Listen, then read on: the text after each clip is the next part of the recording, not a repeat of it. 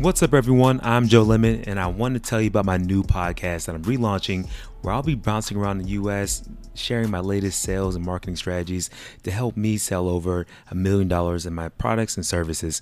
Now, look, I work in the health and wellness space, so I sell to a lot of biohackers and medical advisors and people that are just really at the cutting edge of being optimal. So I care about that as well. So I don't want to get burnt out along the way. So I'll be sharing those strategies too. So tune in every week to the Joe Lemon Show. You can find it on Apple, Spotify, wherever you consume your podcast. That's the Joe Lemon Podcast for business and biohacking. Hey, welcome back to your daily dose with your host with the most, Joe Lemon. And you know what? I'm pumped to be back from Germany, refreshed. Had a great meetings over there.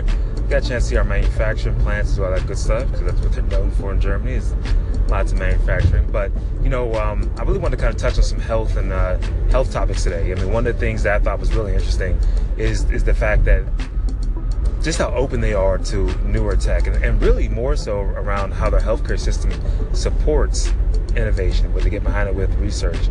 It is pretty wild to me to think about how we operate here in the U.S., where things are so fragmented. And we don't ask like the real questions, like when it comes to healthcare, which kind of blows my mind, and lets you know that it really comes down to the profit a lot of times, which I'm not against. Trust me, anybody making any money, I highly support that. Behind people making massive sums of wealth. However, though, I think there are certain segments in certain areas where we all have to be somewhat responsible with how we go about building up our empire.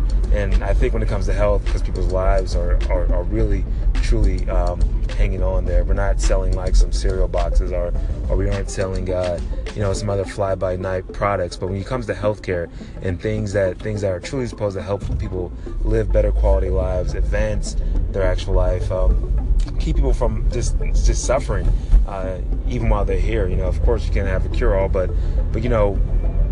I love the fact that Germans don't worry about if I'm sick, then my government has done the research and has also partnered with the private sectors to help try to bridge the actual gap and try to find the best possible outcomes.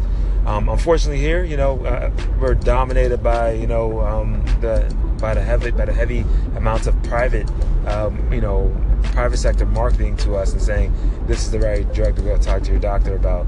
But I mean, it's just kind of eye-opening when you go to other countries and you realize that that's not the case everywhere. So you know what? I would love to hear your thoughts. I would love to hear your opinions. I'm fresh back. I got more on this. Bring some really cool research about what they're doing in some emerging markets over in Africa. I'll share those later at a later time. But just want to hear your opinions when it comes to public versus private sector when it comes to healthcare. Do you believe that it should be all in the government? Or do you kind of like it how we do here in the U.S.? Or do you wish it was more that way? So, I don't think there's a right or wrong totally way to it. It's just pure opinions. And, and so, I would love to hear it. Call in, and I appreciate your attention, appreciate the time. Have an amazing week.